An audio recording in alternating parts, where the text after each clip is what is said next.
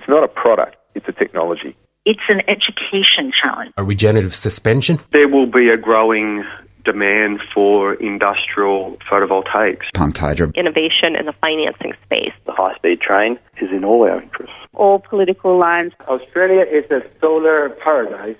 The market is moving much faster than that. You've got something that's transformational. Solar window in a can. Beyond Zero, global warming science, solutions and action. Taking it to a do-it-yourself level. Hello and welcome to another edition of the Beyond Zero show. We're coming to you from the studios of 3CR Melbourne, syndicated around Australia on the Community Radio Network and podcast on the internet at bze.org.au and 3cr.org.au.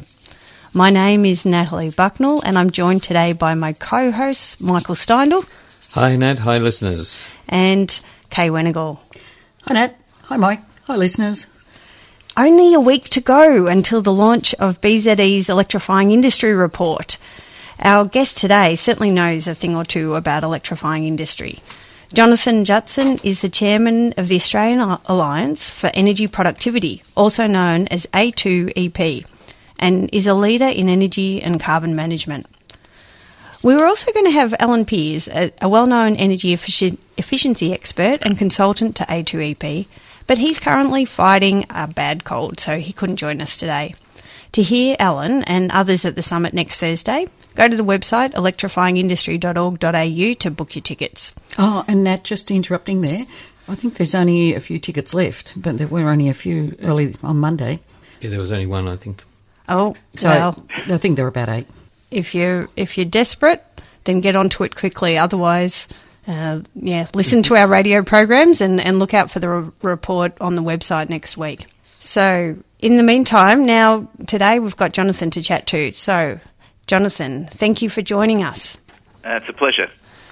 John, can you start off by giving us the backstory to the Australian Alliance for Energy Productivity? Sure. We were set up about 7 or 8 years ago because we saw the need for using energy much more effectively across the economy and the opportunity to double the value that we could get from using each unit of energy, and that's what we mean by energy productivity. So we set up an organisation which is industry-led with researchers, energy companies and industry that are participating, all committed to trying to double the amount of value we get from every unit of energy, or doubling our energy productivity. So who are the members of the coalition, Jonathan? We've got 20 major members, and they are companies that are involved in research, including sort of Monash and in UTS and various other research organisations, RMIT. We've also got energy companies like AGL. We've got large technology companies like Schneider and Siemens, and also some end users like VisiPaper. Okay, and of course Alan Pearce is a consultant. Would he be part of that? Yes, Alan Pearce works very closely with us, and he's my sort of co-collaborator on many of the projects that we've been doing, having a look at various value chains across the economy. Okay, and I think he also helped with the BZE Electrifying Industry Report too. He may well have. He gets around. Yeah, he does. So, John, you've mentioned that you want to double Australia's energy productivity. What does that mean in real terms? Well, what we're talking about is energy is an enabler across the economy, and it can be used to drive much greater outcomes in terms of the values in every sector of the economy. So at home, it's driving greater comfort, health, as well as lower bills. In industry, we're talking about getting more output and better product quality, more responsiveness, as well as reduced bills. So we're talking about getting better outcomes for the energy that we use. And how do we know how we're tracking with that? How will you know when you've achieved that doubling? Well, on a gross level, we look at the GDP per unit of energy, and that can be tracked. And if you do track it, we're tracking well off that number at the moment. In fact, we're going the other way? We're not going the other way, but we're pretty much flatlining, whereas most of the economies in the world that we're competing with are rapidly improving their energy productivity. Ours was improving slowly over time, about half the rate of our competitors, but in the last 3 years it's pretty much flatlined. So why would that be? Because we've stopped making a major effort to improve it. And, there is very little... at state level, there are New South Wales government particularly, but also Victoria and South Australia are doing a fair bit to try and improve energy performance. The Commonwealth set up a National Energy Productivity Plan. They set a 40% improvement target, which we think is grossly inadequate to restore our energy competitiveness in the light of increased energy bills. But even that target we're not going even close to achieving. In fact, the government is putting almost no resources, the Commonwealth government, almost no resources into that plan and hasn't got any forward budget allocated for that plan. Yes. Jonathan, your organisation is formally, I think, known as Australian Alliance for Energy Productivity, but more popularly seems to be A2EP. The 2 in that is referring to your target to double the energy productivity on 2010 levels to 2030 levels. Is that correct? Well, that's not that true, but yeah, the 2X we talk about yes. Oh, A2, 2As. But we talk about 2XEP, which is doubling Australia's energy productivity, so that's from 2010 levels to 2030. You're quite correct. And to put that in context, Australia. Am I correct in saying Australia is the worst of the developed world in energy productivity? We are pretty much at the bottom of the table, and our rate of improvement is also around the bottom of the table. So the drivers of increasing costs, they haven't made any dent in that? Look, this is the great irony, and I guess the great aggravation for us is that, if you have a look at the Commonwealth, they're talking about having a Royal Commission on energy prices, but if anybody is culpable in this space, I think the Commonwealth is culpable by not taking aggressive action to help consumers and businesses to reduce their energy consumption. There's this confusion about prices and costs in the debate. People aren't interested in reducing the energy price of cents per kilowatt hour, for example. They're interested in having lower bills. And lower bills means either lower prices or lower consumption or both. And the best way of improving the cost effectiveness for companies and for households is to do things to improve the way they use energy so that they reduce their bills from reducing waste and improving the effectiveness of the energy use. But I think we should have a Royal Commission into energy efficiency and energy productivity policy to find out why it is that in the face of rapidly increasing energy prices, which were also, I must say, largely caused by poor policy, in the face of those rapidly increasing prices, why the government hasn't put efforts to deliver its own energy productivity policy to substantially reduce consumption and reduce costs for consumers. So coming to the efforts you're making, you've released a report, the Alliance has released a report called Transforming Energy Productivity in Manufacturing. What are the opportunities in manufacturing for improving our energy productivity, and what do we need for success in that? The key things are that there's a lot of opportunity for innovation in our businesses. If you go around to manufacturing industry in Australia, you'll see a lot of museum pieces that are still operating.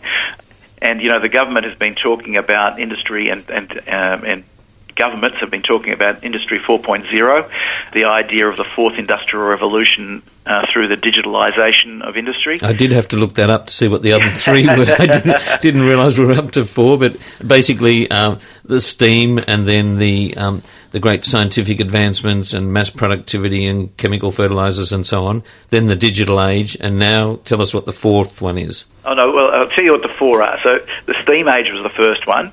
And this is one of the great ironies because we've still got a lot of steam boilers in manufacturing sites. So we're talking about how we might... And in politics. Yes, well, this is true too. So we've got the steam age, then the age of electricity, when you had electric motors and the like. Then there was the beginnings of automation, and now we're talking about digitalisation and artificial intelligence. So this is the era where we are likely, because of the availability of ubiquitous data across supply chains, to be able to have much more flexible manufacturing which responds much more to the consumer and much more efficient operations and much more modular manufacturing. So that's the thought, and it's driven by technology, both the Internet of Things, which is the use of smart sensors and communications, cloud computing, and artificial intelligence and machine learning, which provide the opportunity at least for massive improvements in productivity and including energy productivity. In your report, you refer to intelligent, connected, flexible, distributed, and digitised, underpinning the disruption of business. Can you give us some examples of where that's happening? Well, I'll give you one example of a project we're working on. Actually, I'll give you a few examples, but one example of a project we're working on, we're having a look at how you could improve the efficiency of the cold chain, which is the effectiveness of that chain of actors that brings food from the farm to shelves and then to our plates. And we did a project having a look at where the biggest opportunities are in the food value chain for improving energy productivity. And one of the ones we saw that was pretty obvious when you look right across the chain is that the cold chain operates in a peculiar manner because the purpose of the cold chain is to keep food fresh and nutritious, and to do that you have to keep it within a target temperature range. Mm-hmm. And what we've been doing in the past is measuring the temperature of rooms in which food is kept, but not the temperature of the food. So we saw that there was an opportunity using the Internet of Things to be able to monitor real-time the location and temperature of fresh food from farm through to shelf at least, and then maybe ideally to home, so that you could actually track the temperature compared to its target temperature. So to cut a long story short, we did a feasibility study with a big stakeholder group, proved that this was becoming technically and economically feasible, then did a pilot with a retail organisation and Food Innovation Australia, and that's now turning into a much bigger pilot because there's a huge opportunity there to improve food quality and to reduce waste.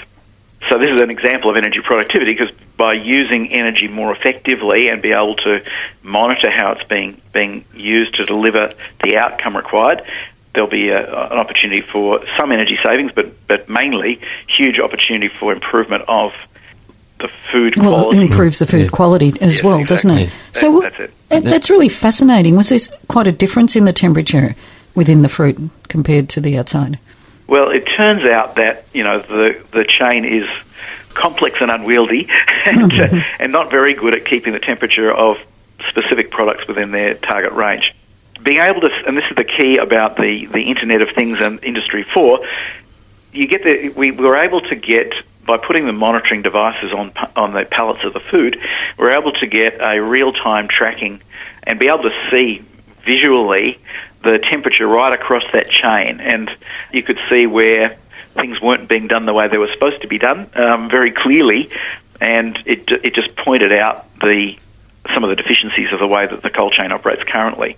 And it really is, I think, a very good example of where technology can drive immense productivity improvement, because just by being able to see across normal barriers that have existed in information from multiple players in a chain, you can actually have a look at how well the chain is actually delivering the end service that's really required. So if you've got a very clear view of the end service that you want to create, and then you can see right down that chain in terms of how it's being delivered, it's enormously powerful and breaks down a lot of inefficiencies that are built into every system, really.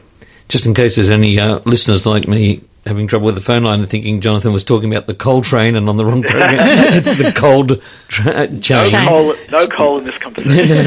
No. I assume these are like little RFID tags that basically have monitoring capability and can report in real time, or not? Yes, and they're basically a device that's got a monitoring sensor and a battery and a transmitter.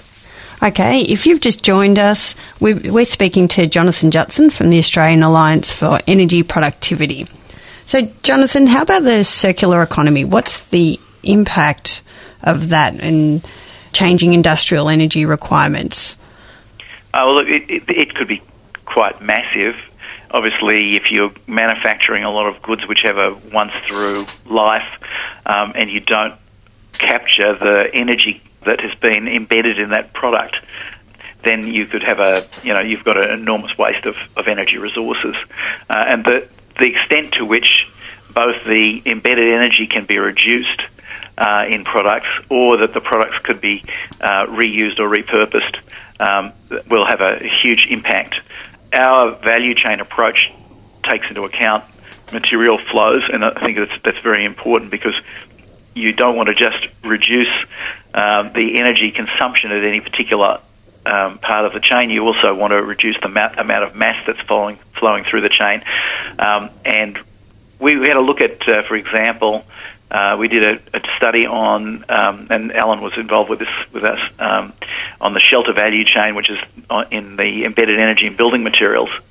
And increasingly, what will happen over the next 20 or 30 years, as building standards tighten up, the operating energy of buildings will substantially reduce.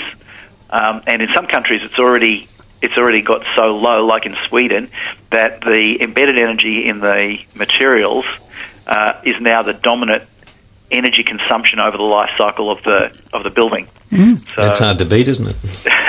Yeah, well, we're not close to that yet. Unfortunately, our operating efficiencies are so low that will be a long time before that happens. But there is a very substantial amount of energy embedded in building materials like cement, steel, and bricks and glass. And which BZE is actually trying to address with its report, Rethinking Cement and Electrifying Industry? Yes, there are big opportunities there. I think we'll see, when people get serious about carbon, I think we'll see a lot more factory manufactured, low energy and embedded energy buildings that will be supplied with insulation and PV and maybe batteries as well. So I think that we'll see, and there's an opportunity for quite a revolution in buildings. Industry 5. And your report points out the long-term aspects of that, because these things are long-lived assets. So the 220,000 new homes we build, they're going to be performing poorly for a long, long time. So we need to move that as fast as possible. Definitely. And it's a travesty to me that there's still people, large numbers of people living in, say, the west of Sydney, with poorly insulated buildings, badly orientated, no passive solar design, which then have to have, 10 kilowatt plus air conditioners running to keep a basic level of comfort. So I think that is a travesty for the occupants as well as the energy situation. And we haven't learned much from Europe. There's such a model. Well, it's hilarious when you talk to people that have come over from Sweden or Norway, and they say, "I've never been so cold as when I've been in an Australian winter," because the buildings are so poorly insulated and are so leaky. Jonathan, moving on to another topic, can you talk to us about the move towards modular and decentralised point-of-use solutions and manufacturing process equipment, etc.? Yeah, there's a very nice analogy here between what's happening with decentralised energy supply and what I think is going to happen, at least for energy supply. If you've got a manufacturing operation that wants to go to a much more flexible and responsive operation, it's very hard to do that if you've got things like central boiler systems, for example. So a lot of manufacturers still use these clunky old boilers, often they're 50 plus years old, from Industry 1.0 period, and they generate steam, and the steam is circulated around the factory, and then it's taken off to use for various heating things, including washing things down. What we're looking at the moment is how those applications could be replaced with electricity technologies like high-temperature heat pumps, which are located close to the application and take waste heat from other parts of the operation and upgrade it very efficiently to improve energy productivity and improve flexibility of the operations. And so we've done a couple of studies on use of electricity technologies at point of end use to replace boilers and steam systems, and where we've got application in for ARENA funding at the moment to actually demonstrate that in practice. But there are technologies which would allow us to completely revolutionise the way that things are heated in industry. But there's also opportunities, I believe, to replace other centralised systems like compressed air systems using modern technology. So that sounds like it's a fairly steep learning curve for some manufacturing businesses, and price as well. What sort of resources are there to support that transition? Well, we need to do a lot of work, and this is where I think the government's got an important role to facilitate and accelerate the transformation of industry.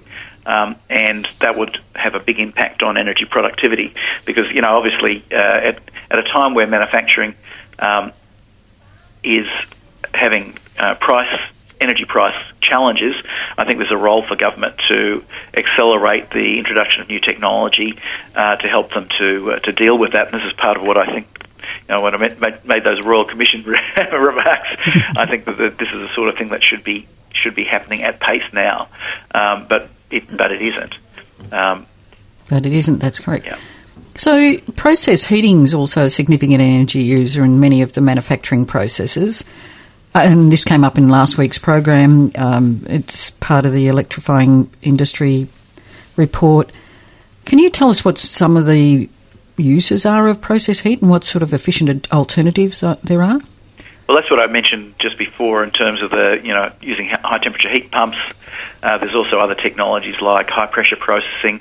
This is to replace thermal processes for doing things like pasteurising. Normally, for example, milk or juices or those sort of end users, you have to heat up the product to get rid of the bacteria to 75 or so and hold it there for a number of seconds, and then that's how the product is the bacteria are killed. So are there other alternatives such as microwave or other things that haven't been mentioned? There are a whole range of electricity technologies that could be applied. The ones that are going to have the most applicability, though, are going to be heat pumps, which recover heat and very effectively, and also things like high pressure processing. You're already starting to see, if you look at the supermarket shelf, if you see something like pressure juice or something like that, that's the meaning of that is that it's used high pressure processing rather than thermal processing to pasteurise. So a lot of this sounds quite capital intensive, John. How are these measures viewed in financial circles? Are there investment dollars available for efficiency upgrades? There are. The CEFC has been, and through them the banks have been offering finance. I guess the problem for most manufacturers is though that most of the finance is only available on a debt basis, an on-balance sheet basis, and I think there's a need for looking at how the finance could be provided off balance sheet. The on balance sheet means it goes to their debt, and companies that are suffering or struggling with high levels of debt don't want to borrow more that might increase debt. But there are a lot of projects out there that are sort of 25+% rate of return. Wow. That could be attractive if the companies can access and use the finance. Your alliance has got a number of international partners. Who are they? Yeah, we work closely with the ACEEE and the US Alliance to Save Energy, as well as the ECEEE in Europe. We used to be very actively involved. There was a global alliance for energy productivity, but it seems to have lost a bit of steam at the moment. Partly, I think, because the US organisations are finding it so hard to operate now with the current president. They've lost a bit of steam too. Yes, they're mainly in fight mode rather than creative mode at the moment. So I think Australia isn't unique in having struggles with poor government in terms of addressing these issues. So, what are the successful countries? And you've mentioned a couple earlier, but who else is doing terrific things, and where are they making great achievements in energy productivity? Well, in the States, there are some states that are still doing a lot of stuff, like California in particular, and New York, and they've been investing very heavily in innovation and reinvestment, and providing incentives for customers. And interestingly enough, the average cost of implementing energy efficiency measures in US utilities is around 3 or 4 cents a kilowatt hour, which is far less than the cost of generating any power. So it's still, it's by far the most cost-effective way of addressing generation rather than to generate more. Germany has got a $40 billion energy efficiency program as part of their $40 billion. Yeah, as part of their Energiewende program, which is the target of that is to halve energy consumption in Germany by 2050. So that's actual total energy consumption. Yep. By when did you say 2050? Yeah. So they're aggressively aiming to improve energy performance as a competitive advantage for the German economy. Okay, thank you. Unfortunately, it's just even getting more interesting and we have to wrap up, John. Where can our listeners find out more? If they come to our website, would be a good place. It's www.a2ep.org.au. That's got a lot of information about it. And a lot of publications too, very relevant publications. A whole bunch more going on there in the next few months because we've done a project which maybe we can talk about another time, which is having a look at how we can get manufacturers or businesses in general to have much more flexible load requirements as a way of responding to more volatile energy supply because of extra renewables. Okay. Yep. All right. Sounds very interesting. Definitely keep us posted on that. Thanks so much for your time today, John. Thanks, Pleasure. Jonathan. Thank you. We've been speaking to Jonathan Judson from the Australian Alliance for Energy Productivity. The Beyond Zero show is brought to you by the Climate Change Solutions think tank, Beyond Zero Emissions, and is recorded in the studios of 3CR Melbourne and syndicated around Australia on the Community Radio Network. If you want to listen to this show or any of the others we've done, then you can go to www.bze.org.au and click on podcasts. If you enjoy the program and can donate, please chip in to help cover airtime costs and keep us on the air. Go to the BZE website and click on donate. Thanks for listening and we look forward to you joining us again next week. Beyond Zero Emissions is an internationally recognised climate solutions think tank that is focused on solutions, not problems. Become part of the solution by becoming a monthly base load supporter. Go to www.bze.org.au to find out more. bze.org.au.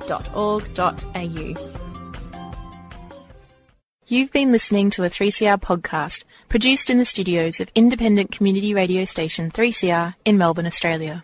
For more information, go to allthews.3cr.org.au.